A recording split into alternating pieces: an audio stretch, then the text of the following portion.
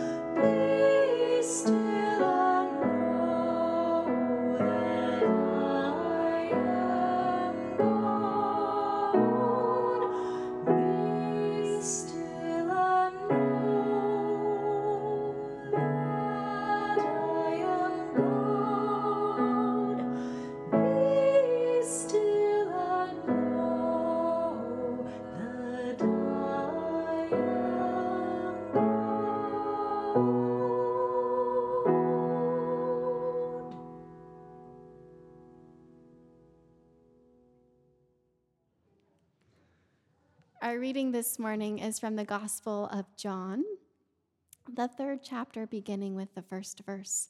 In preparation to hear these words, let us pray. Holy One, we give you thanks for these ancient words and for the lives of those who have carried them down throughout the ages. We ask that you would open our hearts and minds this morning, that your fresh word might fall upon us this day. Amen. Now there was a Pharisee named Nicodemus, a leader of the Jews. He came to Jesus by night and said to him, "Rabbi, we know that you are a teacher who has come from God. For no one can do these signs that you do apart from the presence of God." Jesus answered him, "Very truly, I tell you, no one can see the kingdom of God without being born from above." Nicodemus said to him, "How can anyone be born after having grown old? Can one enter a second time into the mother's womb and be born?" Jesus answered, "Very truly, I tell you, no one can enter the kingdom of God without being born of water and spirit. What is born of the flesh is flesh, and what is born of the Spirit is spirit. Do not be astonished that I say to you, you must be born from above. The wind blows where it chooses, and you hear the sound of it, but you do not know where it comes from or where it goes. So it is with everyone who is born of the Spirit." Nicodemus said to him, "How can these things be?" Jesus answered him, "Are you a teacher of Israel, and yet you do not understand these things?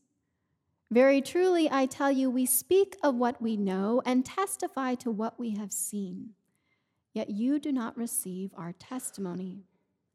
If I have told you about earthly things and you do not believe, how can you believe if I tell you about heavenly things?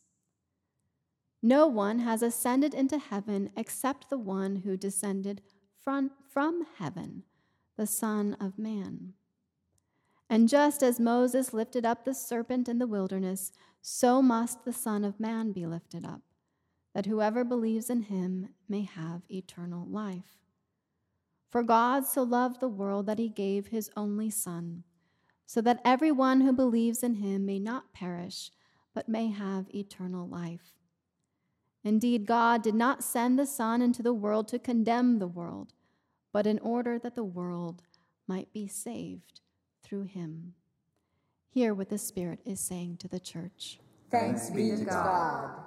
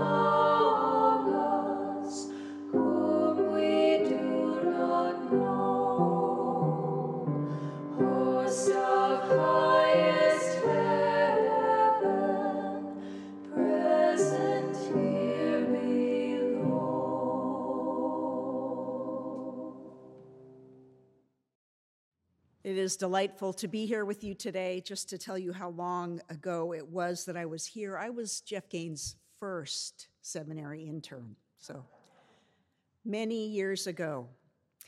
Please join me in prayer. May the words of my mouth and the meditations of all of our hearts be acceptable to you, O God, our rock and our Redeemer. Amen. One of my daughters taught school in Bangladesh a few years back, and during standardized test weeks, the teachers showed movies during class time just to give the kids' brains a break. My daughter showed her students The Croods, which you may have seen. It's an animated movie about a Neanderthal family. The father of the family announced this motto: "New is always bad. Never not be afraid." The plot develops as the family runs into a Homo sapiens with new and, to the Neanderthal father, threatening ideas. My daughter was fascinated by her students' response to a couple of things in the movie. The vast majority of the students at the school were Muslim boys, so first they were scandalized by the tiger skin mini dress that the teenage daughter wore, an outfit most of us, including adolescent boys, probably wouldn't blink at. Second, at one point, the daughter says to her father, "You can't keep me inside the cave forever," to which my daughter's students chimed almost in unison, "Oh, yes, he can." It reminded me of the way the world can look so different to different people. It's easier to see when you're comparing very different cultures. Most teenage boys in Bangladesh have a very different view of the role of women in the family. But even within our own culture, we encounter people who make us think, wow, that's the way the world looks to you? I used to teach a class for engaged couples at a church I served years ago. I'd tell the couples to become anthropologists when they visited their in-laws. By that, I meant they should observe and wonder rather than taking offense when their in-laws opened presents on Christmas Eve, for example, or put ketchup on their scrambled eggs. Some of the students found this challenging because they couldn't stop thinking, but they're doing it wrong.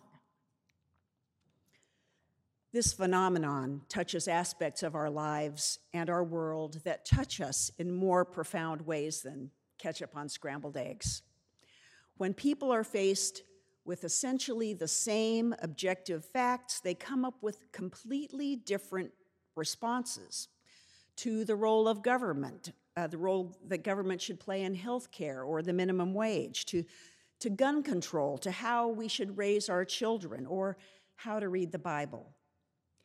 Like those engaged couples, we find it hard even to comprehend how people can see the world that way. How can they not see it our way when our way is so obviously the right way to see things? Here is the complicated truth, which of course you may choose not to see the way I see it, but here it is. We all construct our own realities. Not by ourselves, of course. We get lots of help in interacting with our families, our coworkers, fellow students, friends, our church, all the groups that touch us, all the groups that we come in contact with. We develop a way of seeing things that we accept as true, and we live as though that is true. We make decisions and commitments and build relationships as though the way we see the world is true. We believe it as much as we believe the sun will rise. So what does this have to do with Nicodemus?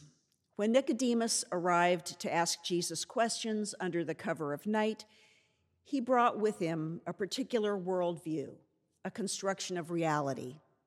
Nicodemus is a leader of the Pharisees, an esteemed member of the religious establishment. The Pharisees believed that the way to holiness was meticulously following the rules of the Torah, the 613 laws in the Old Testament, which by the time John's Gospel was written, were expanding to include more rules to make sure you didn't accidentally break any of the original rules. Of particular concern to the Pharisees were the rules dividing things and people into categories of clean and unclean.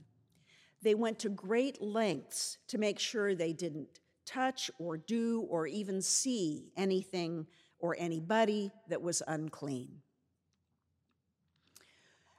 Have you ever had a conversation with someone where it became clear that you were coming from such different places, such different realities, that there wasn't much communication going on? That's the kind of conversation that Jesus and Nicodemus seem to be having here.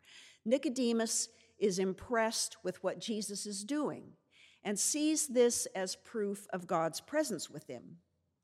Jesus interrupts Nicodemus with a comment that seems to come out of nowhere. Very truly, I tell you, no one can see the kingdom of God without being born from above. Jesus is telling Nicodemus that his ministry isn't all about the signs and wonders that impress Nicodemus. The kingdom of God is the phrase Jesus uses to describe the reality that God wants for us, for everybody, a new reality with God's love at the center, in which all people are connected, belong, and recognized as worthy. If Nicodemus wants to see this reality, live in this reality, it will take a different kind of act of God.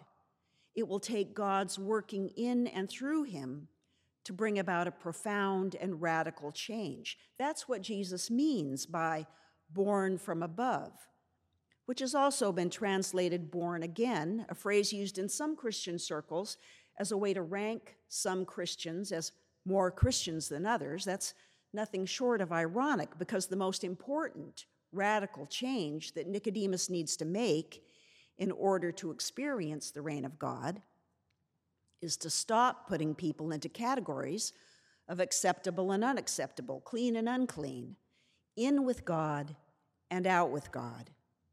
Jesus, who talks with foreign women and eats with sinners, is saying Nicodemus needs to be open to the uncontrollable and unpredictable Spirit of God, the wind that blows where it chooses. Jesus refers to baptism, which is a sign of dying to an old life and being reborn to a new life.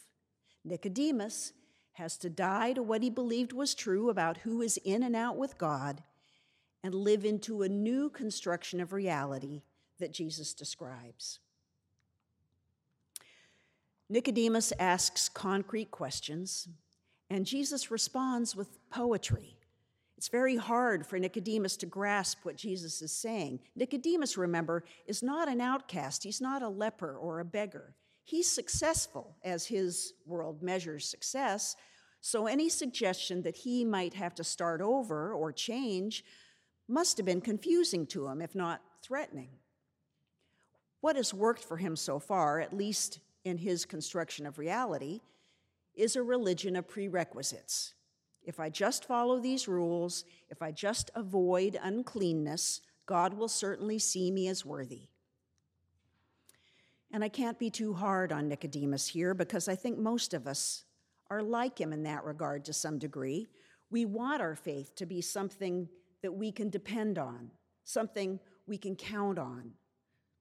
So we take faith and turn it into a certainty. And that brings me to the part of this morning's passage that is most familiar to the most people, John 3:16. If you're over a certain age, you may have memorized this verse.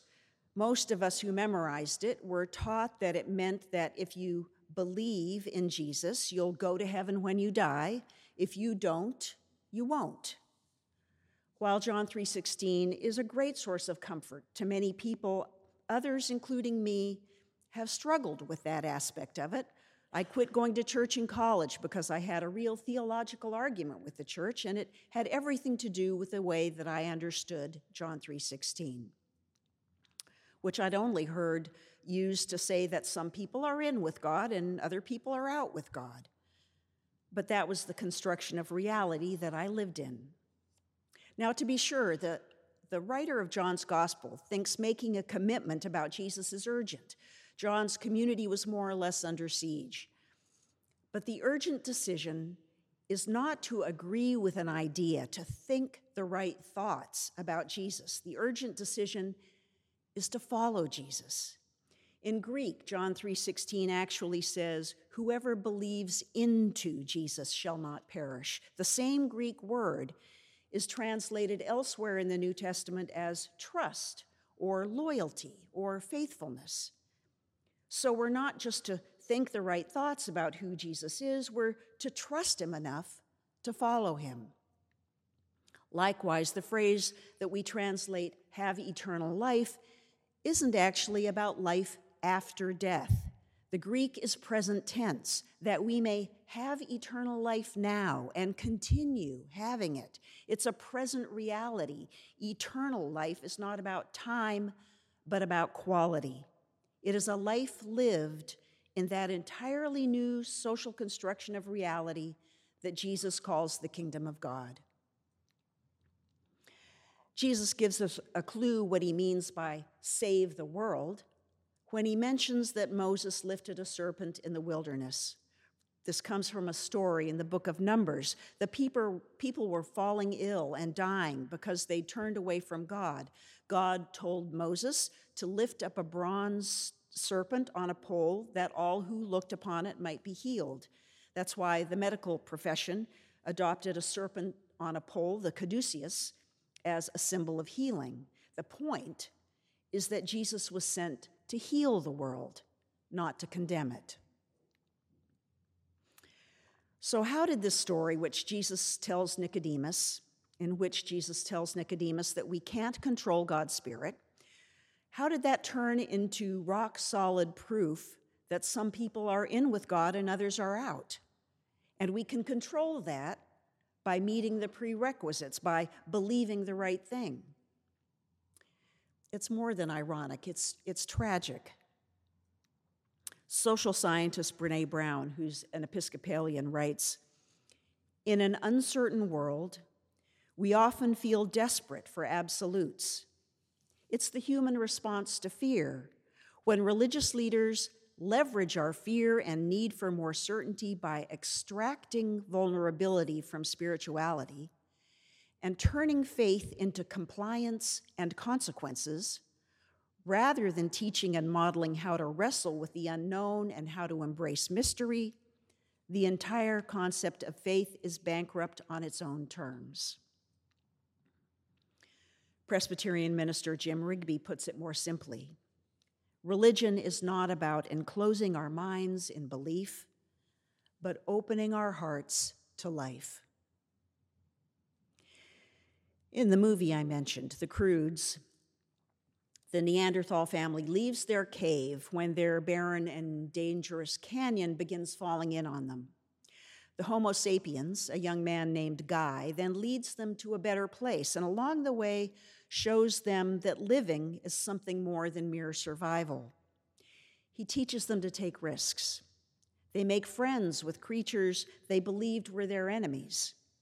They face danger. It's a journey from new is bad, never not be afraid, toward never be afraid. Now, I don't know anyone who is never afraid. The journey of faith is a journey toward opening our hearts to life, and that can feel scary. But there's a postscript to Nicodemus. In chapter 7 of John's Gospel, he speaks up for Jesus among his fellow Pharisees, even though they ridicule him for it. And then he's present with Joseph of Arimathea when it's time to bury Jesus, and he brings along about 100 pounds of costly burial spices. So was cautious, concrete, compliance and consequences Nicodemus born again, after all, born from above? At least he was on a journey, on the way to opening his heart to life. May it be so for you and for me. Amen.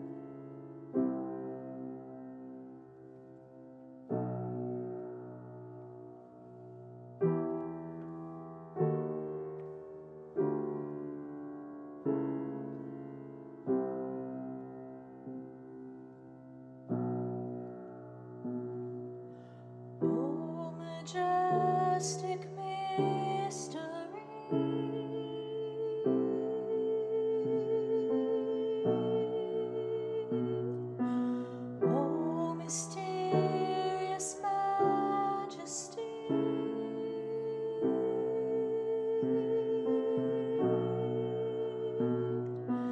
my small mind cannot contain you. I can only hold it open. O majestic mystery,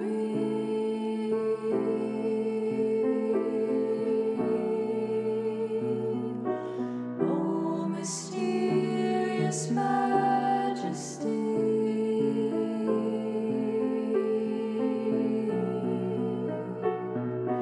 my small hand cannot contain you. I can only hold it open. O majestic mystery,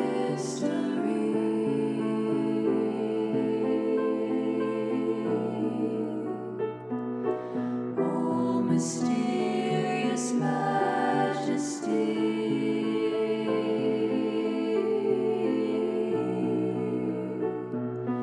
my small heart cannot contain you. I can only hold it open. O majestic mystery,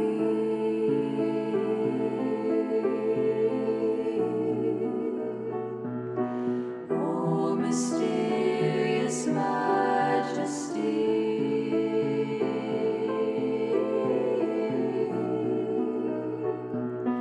my small mind cannot contain you. I can only hold it open. O majestic mystery,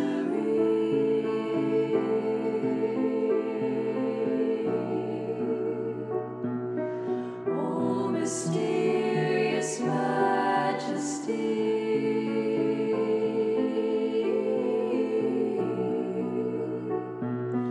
my small hand cannot contain you. I can only hold it open. O majestic mystery,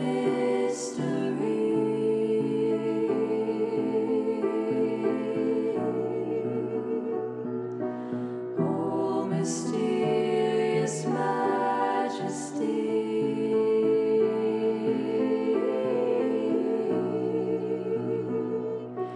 my small heart cannot contain you.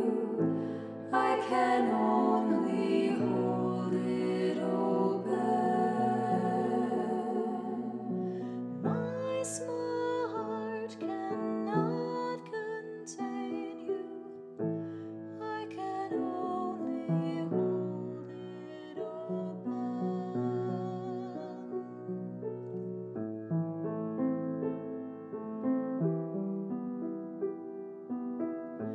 I can only hold it open.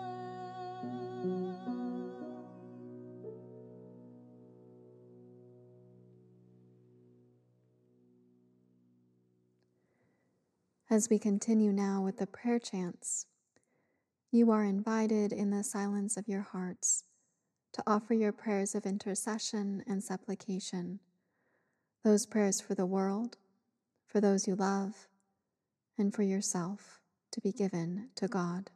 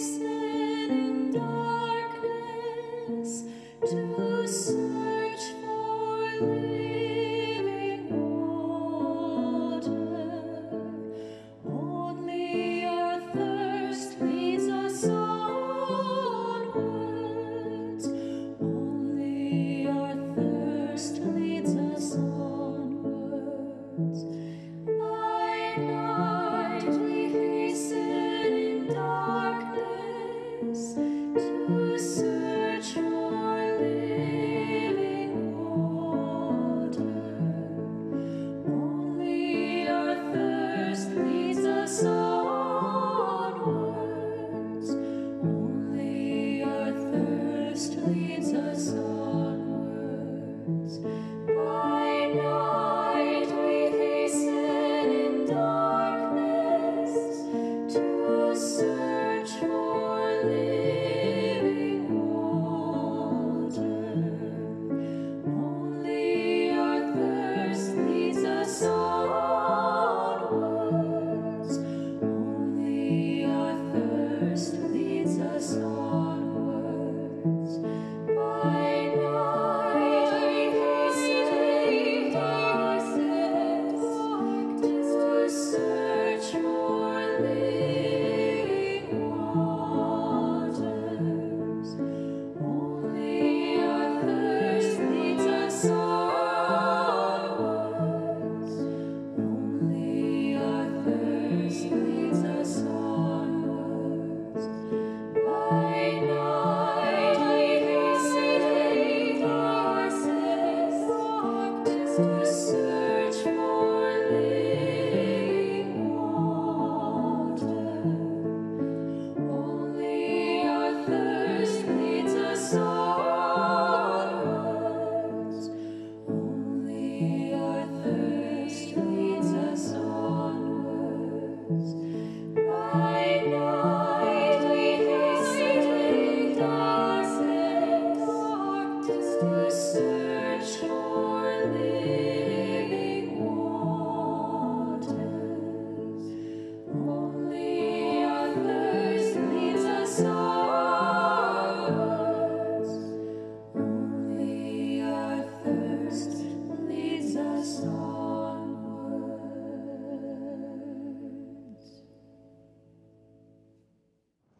Let us pray. Holy One, you have fed us in silence, in word, in song, and in community. And for that, we give you our thanks and our praise. Amen. I'm not going to send you out telling you never be afraid, but I will send you out saying in the face of that fear, open your hearts to life. And may the grace of God who created you in love, the peace of Christ who teaches it is possible to be love, and the power of the Spirit who calls you ever forward into new experiences of love be and abide with you this day, this week, and evermore. Amen.